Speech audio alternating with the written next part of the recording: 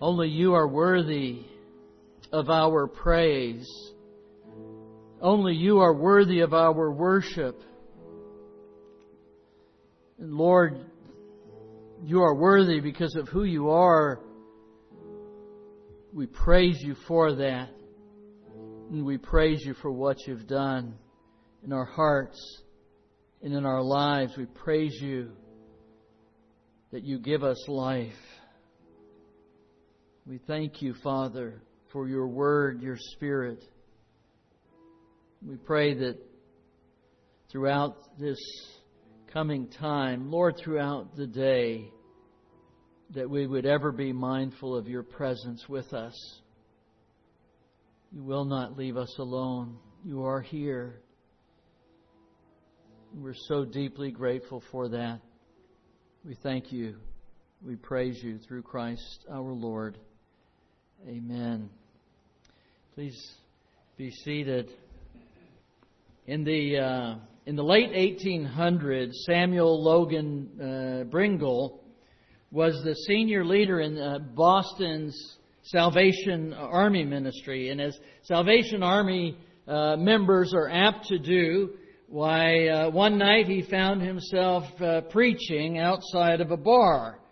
While he was preaching there, one of the patrons who didn't like what he was saying picked up a brick and threw it and hit him in the head.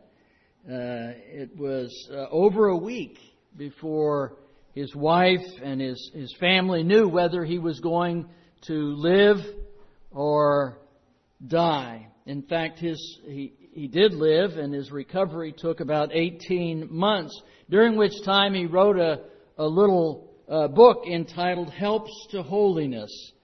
Thousands of copies of this little book were published.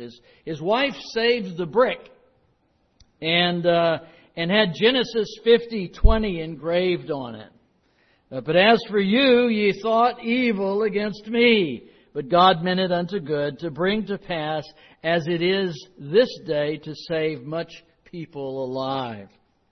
So after he could preach again, then people would thank him for his little book, and his response was always the same. If there had been no little brick, there would have been no little book. It's amazing how God does these things in people's lives. Recently, I was reading a story about a time when Johnny Erickson Tata was writing to a 17-year-old boy named Tommy who had just suffered the same devastating injuries that she had 50 years earlier that had left her a quadriplegic. And halfway through the letter, she suddenly stopped and she realized in her heart that she could still taste the anguish of that moment. And with tears, she broke down crying. Johnny had hated her paralysis. I don't know if you've read her book or heard her speak, but she would take in her motorized wheelchair and just bang it again and again and again against the wall until the sheetrock was cracked, hoping in some way that it might throw her off and end her life. It was the most that she could do. And early on she found, as she calls them, dark companions who helped numb her depression with scotch and cola. She just wanted to disappear. She just wanted to die. Yet somehow she did it. Or as she says, the Holy Spirit did it in me. She began to see that there were more important things in life than walking on legs or being able to use her hands. She wrote this: I know it sounds incredible, but I really would rather be in this wheelchair knowing Jesus as I do than be on my feet without Him. But whenever I try to explain it, she goes on to say, I don't know where to begin. You know, many of the greatest saints in history have gone through dark valleys like Samuel did, or like Johnny did. They felt the absence of God's presence. C.S. Lewis said it so eloquently after his beloved wife Joy died, when he confessed that this silence from God, this feeling that God had abandoned him, made him doubt whether there was God's existence, whether God even existed at all. He wrote this: "There are no lights in the windows. It might be an empty house. Was it ever inhabited? It seemed so once. Why is God so present, a commander in our time of prosperity, and so very absent a help in our time of trouble?" These are not the words from C.S. Lewis that make it to his greatest quotes list, but they are his words. Isaiah said as much as he did. He said this in 64:1. He said, "You have hidden your face from us." Jonah said it. Elijah said it. Moses said it. And sometimes we too feel that God is not there. There's no point in turning to Him because He doesn't hear our prayers anyway. Or even if He hears them, He doesn't answer them. We're too insignificant. When God calls someone to follow Him, I mean, it's like He sends them zigzagging across the wilderness. I mean, really, think about it. When He gave Moses the vision to lead His people out of Israel, Moses was ready. And God said what? He said, "I want you to hang out here and herd sheep for the next 40 years. I mean, can you imagine the distressing conversations that he would have had here? It was 4 decades later that the Lord spoke to him in the burning bush, finally with the command to go. Now, I'm not certain at all this morning that I can explain the things in Samuel's life. He seemed to have the best, but nevertheless, I'll guarantee you during that 18 months, he suffered. He suffered. They just didn't write about it as often and as honestly in some ways. I can't explain about Johnny. I can't explain even about Elijah or Moses. But I can share with you one of the most powerful techniques that I use personally to bring my feelings into submission to Christ. Have you ever noticed that when you feel deeply about something, if you feel deeply about something, you know that it must objectively be true? This is an interesting thing. It's an interesting dynamic in the human mind. It stems from this human propensity that was probably best stated by Mark Twain when he wrote this: "My life has been filled with terrible misfortunes, most of which never happened." I mean, this is so true, this is so important, but it's often misunderstood or ignored, and that is this: our minds are constantly bombarded with negativity and negative thoughts and visions of horrible things that might happen to us in the future. And we develop reasons why we shouldn't do what the Lord may be calling us to do because we're afraid of what might happen. And in the end, most of these horrible things do happen, yeah. But most of the things that we conjure up in our mind never come about. This can be so negative. For example, if you feel deeply that someone doesn't like you, that person doesn't like me. So then when you see them from across the room and you perceive something to be a frown, oh, and that's a targeted, destructive message. I'm frowning at you because I want you to feel my dislike for you. You know, if you notice him or her talking with someone else and they're talking quietly, ooh, what are they talking about? Well, they must be talking about me. They're sharing some nasty little morsel that they shouldn't be over there, and it's about me. It becomes a whisper campaign against you. And so then you have a social cancellation of some time, and now you're being shunned. You know, an email becomes an arrow. What do you mean by that? What does that little what does that emoji mean anyway? I can take that 3 different ways, you know. And so then what actually happens is pretty soon our emotions take control of us. And as C.S. Lewis says, and I'll quote him later on this, we begin to think that our emotions are actually our thinking, as if they were rational, as if they were logical. And then we make conclusions on them, and guess how we begin to respond? We're the ones who begin to ignore the other person. We're the ones who begin to become critical of them. We're the ones who take that information and we turn it on them, and it probably, in most cases, means nothing. Nothing. I mean, really, how many people in the universe want to take the time and the energy to dislike you? I mean, think about it, really. Most people are just trying to live. They just want to get through the day intact, in one piece. Nobody has the excess emotional energy to target you. Very few times does that happen. So what's the little technique that I use? It's biblical, you know. Satan's language is what? It's rhetorical, but you know it. You can say it out loud. When Satan speaks, he lies. How do you know that Satan's lying? Right? Because he's opened his mouth. That's his language. That's what the Bible says. The Bible says that the language of Satan is to lie. Well, God's language is truth.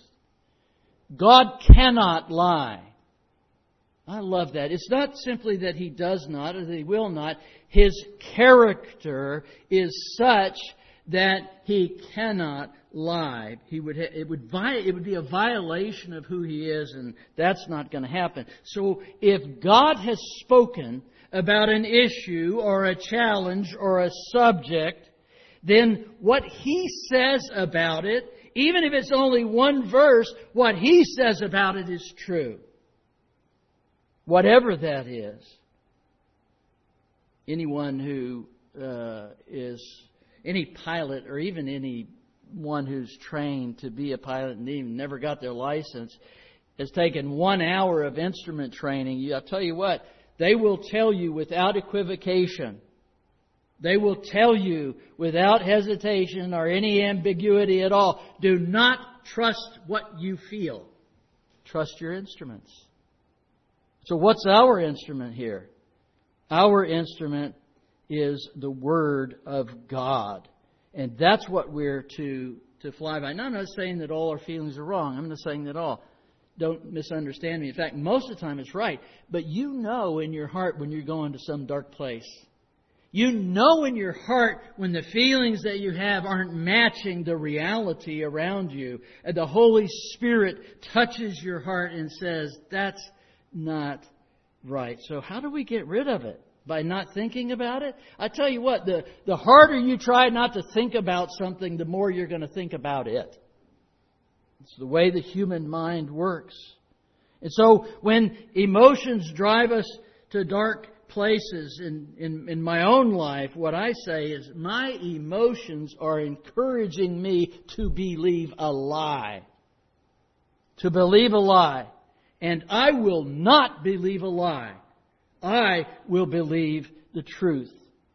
I mean, to C.S. Lewis, to Elijah, to David, to Moses, to go on and on with the people, to Johnny, that God had abandoned them was, at least for a moment, a lie that they felt to be true. But what is the truth? Turn with me to Romans chapter 8. We'll be looking at a few verses. Romans chapter 8, verses 35 through 39. It's on page 801 of the Pew Bible. And we're going to look there and we're going to see the glorious truth in Scripture. We're going to find out that there is nothing that can separate us from God's love. So in this text, what Paul does is a beautiful thing. He kind of scans in the entirety of our ability to comprehend. And he takes us all the way across that, and he uses 10 potential things that could come after us. And he uses 4 doublets and 2 singlets. And he says this, beginning in verse 35, "Who shall separate us from the love of Christ? Shall tribulation or distress or persecution or famine or nakedness or danger or sword? As it is written, for your sake we are being killed all the day long. We are regarded as sheep to be slaughtered. No. In all these things we are more than conquerors through Him who loved us. For I am sure that neither death nor life, nor angels, nor rulers, nor things present, nor things to come, nor powers, nor height, nor depth, nor anything else in all creation will be able to separate us from the love of God in Christ Jesus our Lord." So right at the very beginning in verse 35, he asks a great and penetrating question. Who shall separate us from the love of Christ? So why is he asking that question? I mean, what's the importance of that question? Why that question? Why that point? Well, I'll tell you, it's clear. He had just finished describing the sufferings and the groanings that we go through, some of which are so deep, and some of you have experienced this, and given life, all of us will at one point or another, where we don't even know how to pray. Where the groanings are so deep in our heart and the pain is so real there, we can't even put it into words and we don't even know what to ask for. And it's at that point, of course, that the Holy Spirit intercedes in our behalf. You've just been talking about that, and he's saying, when you come under that kind, he even says it right in the middle of the text, we're counted as sheep to be slaughtered. The Holy Spirit Himself intercedes at that point. Put simply, I tell you, without Christ, life is, as Thomas Hobbes said it was, solitary, poor, nasty, brutish, and short. With Christ, life still may be some of those things, but it is never solitary and it is never poor, because Christ Himself will never leave us, will never forsake us. Even as Paul put it in verse 36, for your sake we are being killed all the day long. We are regarded as sheep to be slaughtered. What a wonderful truth it is to know, to feel the weight of this, the gravity of this. First, who is it that loves you? It's the Son of God. And He is divine. And He is high above us. He is exalted at the right hand of the Father. And He has all power. Second, that love cost Him His life. It cost Him the death on the cross, and not simply a horrid physical death, but He also faced the wrath of God on the cross. And let me just say this, no one, not your spouse, not your child, not your parent, no one loves you as much as Christ. And third, because of His love, we've been delivered. We no longer have to face an eternity separated from God. Because of the love of Christ, we no longer have even the possibility of facing the fury of the wrath of God. Instead, we will receive and enjoy eternal life. The song says it well, amazing love. How can it be that Thou, my God, shouldst die for me? I mean, His love is an amazing love. It's absolutely staggering. Psalm 116, verse 15, reads this way. Precious in the sight of the Lord is the death of His godly ones. Now, this word precious, How often do you use precious in your common speech? Precious is not a word that we use very much. In fact, it's only used in the Bible, or at least in the New Testament, 4 times. That's it. 4 whole times is that word used. And it's used about the preciousness, how we're precious to the Lord. You are precious to God. So if you're feeling this, and this is a feeling, this is not a fact. This is a feeling, but it's a feeling that we fight and we have to struggle with, that there is something or someone that can remove you from the love of God. It is simply not true. I want you to let the truth of the Word of God wash over you. Because regardless of your feeling, the truth is upon us.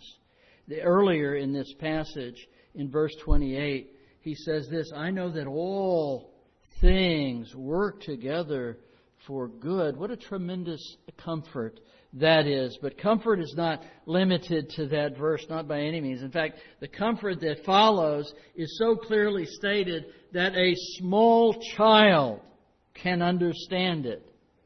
But even if a small child can understand it, and even though the text is very clear, I think we err if we think we can understand its depth. And so what Paul does here, I suppose it could be compared to what a father or a mother might do with a child that is afraid. We traveled, especially in preparation to go on the mission field, our family, we traveled a lot. And so we would find ourselves in different homes constantly. And one of the things, if you haven't done a lot of traveling, then you probably never woken up going, where am I? I don't know where I am. And this can be really tricky, especially if it's in the middle of the night and you got to go to the bathroom. You don't know where you're at, you don't know where you're going. And one practice that we had as a family was recon. Right? So if you recon something, that's going to help. So you go and you look where you're going to be. You look where the rooms are and the hallways and the bathroom and so forth. And then just before you fall asleep, this is the most important part, you tell yourself where you're at. And then when you wake up in the middle of the night, at 3 a.m. or whatever, you just simply know. This was particularly helpful for me on deployments because sometimes I had no idea where I was at. But anyway, I remember one night, Marie in particular, she couldn't sleep, and so I kind of led her around different places. We did the whole look under the bed thing, Monsters Inc., right? And so you got to look in the closets and you got to check everything out. And I told her, there's nothing to be afraid of. There's nothing waiting to harm you.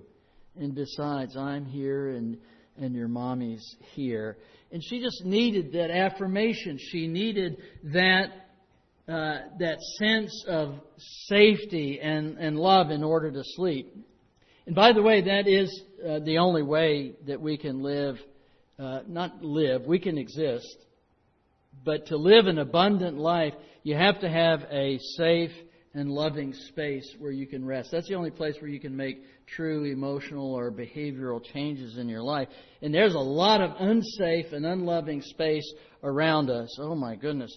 We'll be opposed in all kinds of directions as believers. Not only from Satan, but also the ungodly. They're gonna strike at our faith and our freedom. This world that values tolerance so much, they won't tolerate you. Isn't that an amazing thing?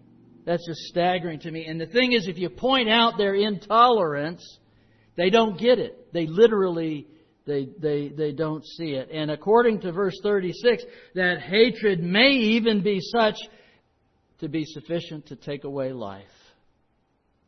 Slaughtered. But will any of these things separate us from the love of Christ? Absolutely not. No matter how difficult your life is, particularly because you're a child of God, suffering persecution and so forth, you will never lose the love of Christ. He goes through some of these things. Neither death nor life. I mean, death is fearsome in its inevitability and in its finality. But life is fearsome too. One of my favorite quotes as it relates to this, President Kennedy wrote it. He said, "The courage of life is often a less dramatic spectacle than the courage of a final moment, but it is no less a magnificent mixture of triumph and tragedy. A man does what he must in spite of personal consequences, in spite of obstacles and dangers and pressures, and that is the basis of all morality."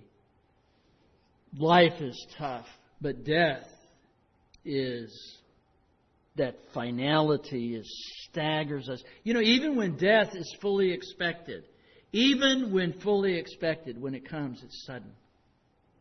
It's still sudden, and the emptiness that it can produce is cavernous.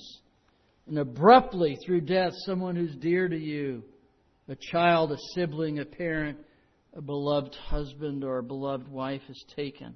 And not only that, but this also includes our own death. Hebrews 9:27 says this, "For it is appointed unto man once to die." We all face it. Every single one of us. Some of us might face a sudden death, and others might face a prolonged process of dying. But you have to understand the force of Paul's word.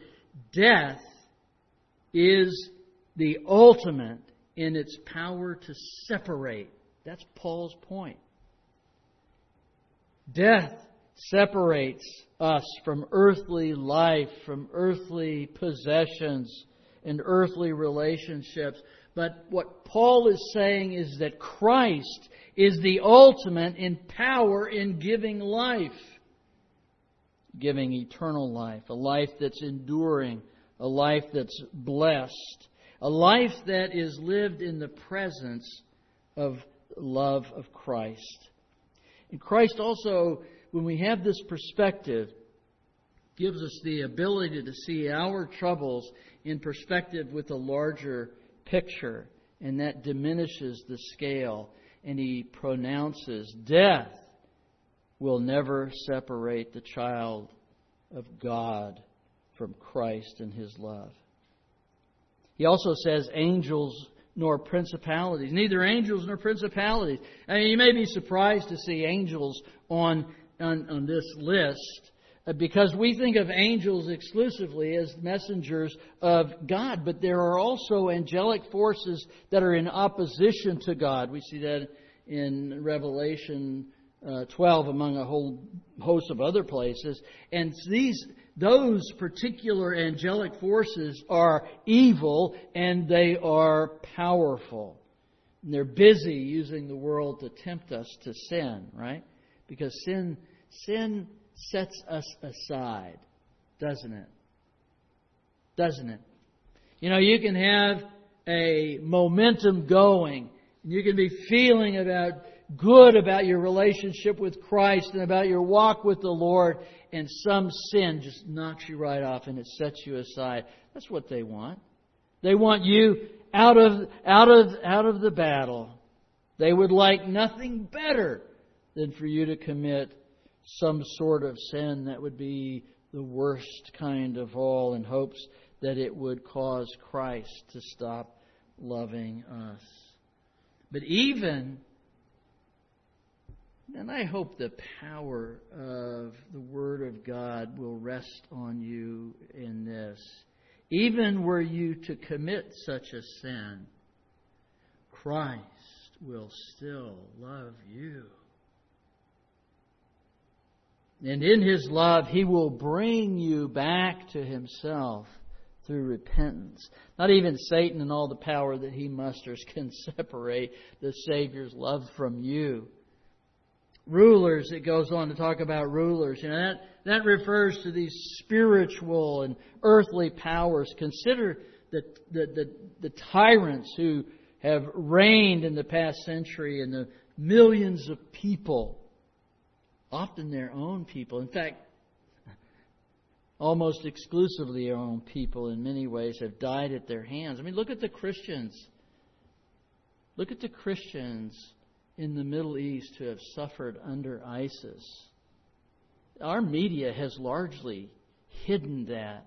But over the past decade, it has been almost a cleansing.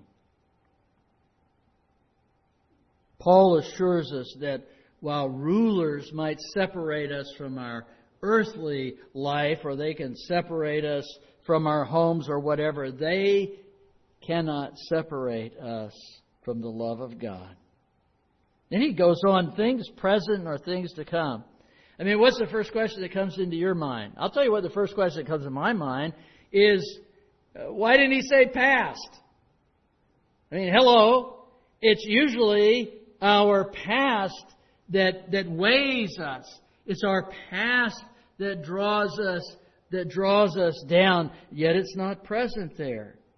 You know, it's the events in our lives that it cause us guilt or shame.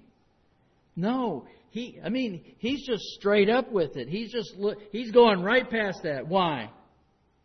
Because our sins are forgiven. Forgetting those things, he says in another place, which are behind, I press on. Paul, above all people, would have to worry about the past. I dare say that none of us have committed murder or taken part in a murder. I can't say that universally, but probably not. None of us have deliberately persecuted to the point of the loss of employment, or the loss of home, or the loss of property. None of us have separated families such that the family unit was disintegrated or destroyed. Paul did. Paul did. And yet, Paul says, that's forgiven. Press on. Paul focuses instead on things present and things to come. I mean, the challenges that we face in the present, the trials that we fear in the future. He wants us to consider the present and what might be possible to separate us from the love of God. Is war possible to separate you from the love of God? Or earthquakes, or famines, flooding, disease, whatever it might be. Things to come, this kind of goes back to the Mark Twain quote. What's going to happen in the future? Nothing's happening now, but boy, something might happen to separate us from the love of Christ. He says, no, that's not going to happen. He talks about powers. This goes back to the rulers and perhaps at a different level, but the outcome is the same. Security in the love of Christ. Neither height nor depth. Now, what this is likely a reference to is what we would call today astrology. There are many, many people in the world today, many in our country, who believe that our lives are fated by the stars. So it matters what house you were born in, and what constellation and what star was rising and all of this and that and the other thing. That's likely what he's talking about the stars that control our fate. But he says that neither height nor depth is strong enough to separate us from God. There's no fate out there. There's no fate out there that can separate you from the love of God. It could be a reference to the heights, literally looking up, and the depths down in the ocean, perhaps. But the meaning that we draw from that is there's ultimately nothing to fear. Comets, coming down, or tsunamis coming up, we're not to fear there. It could also mean the height of our emotions. Our greatest joys or our greatest sorrows cannot separate us from God. Then he makes a really startling declaration. He says, or any other created thing. The Apostle Paul knows that he can't cover everything. You can't cover it all. But so he goes here and he says there is nothing, absolutely nothing, that is or will ever be or ever was that had the power to separate you from the love of God which is in Christ Jesus. So Paul says, hey, listen, if I missed anything, this last statement is designed to cover it all, whatever it might be. It's designed to cover whatever you're facing, whatever you're struggling with right now. It also includes ourselves. We always reserve that one. The hubris of man is such that we say, nothing can take us out of the hand of God. Nothing can separate us from His love, but I can. That's just arrogance. No, you cannot. There's nothing. Are you a created being? Yeah, I hope so. Yes. No, nothing in creation, that includes us, is or will ever be able to separate us from Christ. It includes our failures. Listen to me. It includes the hatred that we've held. It includes our worldliness, our greed, our complaining, and so on, endlessly. All of those things are included because while Christ has every right to say, I'm not going to love you anymore, He does not. The amazing conclusion then is this: there is absolutely nothing in the entirety of the universe that can take you away from the love of our Lord Jesus Christ. Nothing at all. I'm going to go back to C.S. Lewis for a second here. He really wrestled. He wrestled mightily when his beloved wife, we call her Joy, I think he called her Helen.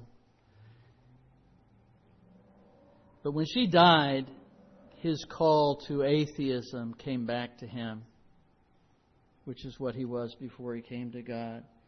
He said, God doesn't care about you. You may not even be there at all. And I don't want us to idealize what Lewis went through, because there's nothing to idealize. But at the end of the day, and after some of these great challenges, Lewis wrote this regarding his doubts about God's love. Why do I make room in my mind for such filth and nonsense? Do I hope that if feelings disguise itself as thought, I shall feel less? He says some other things, but he goes on to say this: to see, in some measure, like God, His love and His knowledge are not distinct from one another, nor from Him. We could almost say He sees because He loves, and therefore loves although He sees. Lewis and Paul are in perfect agreement. At the end of all things, the one who sees you best, the one who sees you, loves you most. The words to the song, when I was writing the end of this, came to me. I will quote them to you now. Are you hurting and broken within? Overwhelmed by the weight of your sin, Jesus is calling. Have you come to the end of yourself? Do you thirst for a drink from the well? Jesus is calling. Oh, come to the altar. The Father's arms are open wide. Forgiveness was brought with the precious blood of Jesus Christ. Leave behind your regrets and mistakes. Come today. There's no reason to wait. Jesus is calling. Bring your sorrows and trade them for joy. From the ashes a new life is born. Jesus is calling, "Oh, come to the altar." The Father's arms are open wide. Forgiveness was bought with the precious blood of Jesus Christ. Oh, what a Savior. Isn't He wonderful? Sing hallelujah. Father, we can only for a time, sometimes perhaps in our lives, very few times, come close to understanding what Paul is communicating to us today. That there is nothing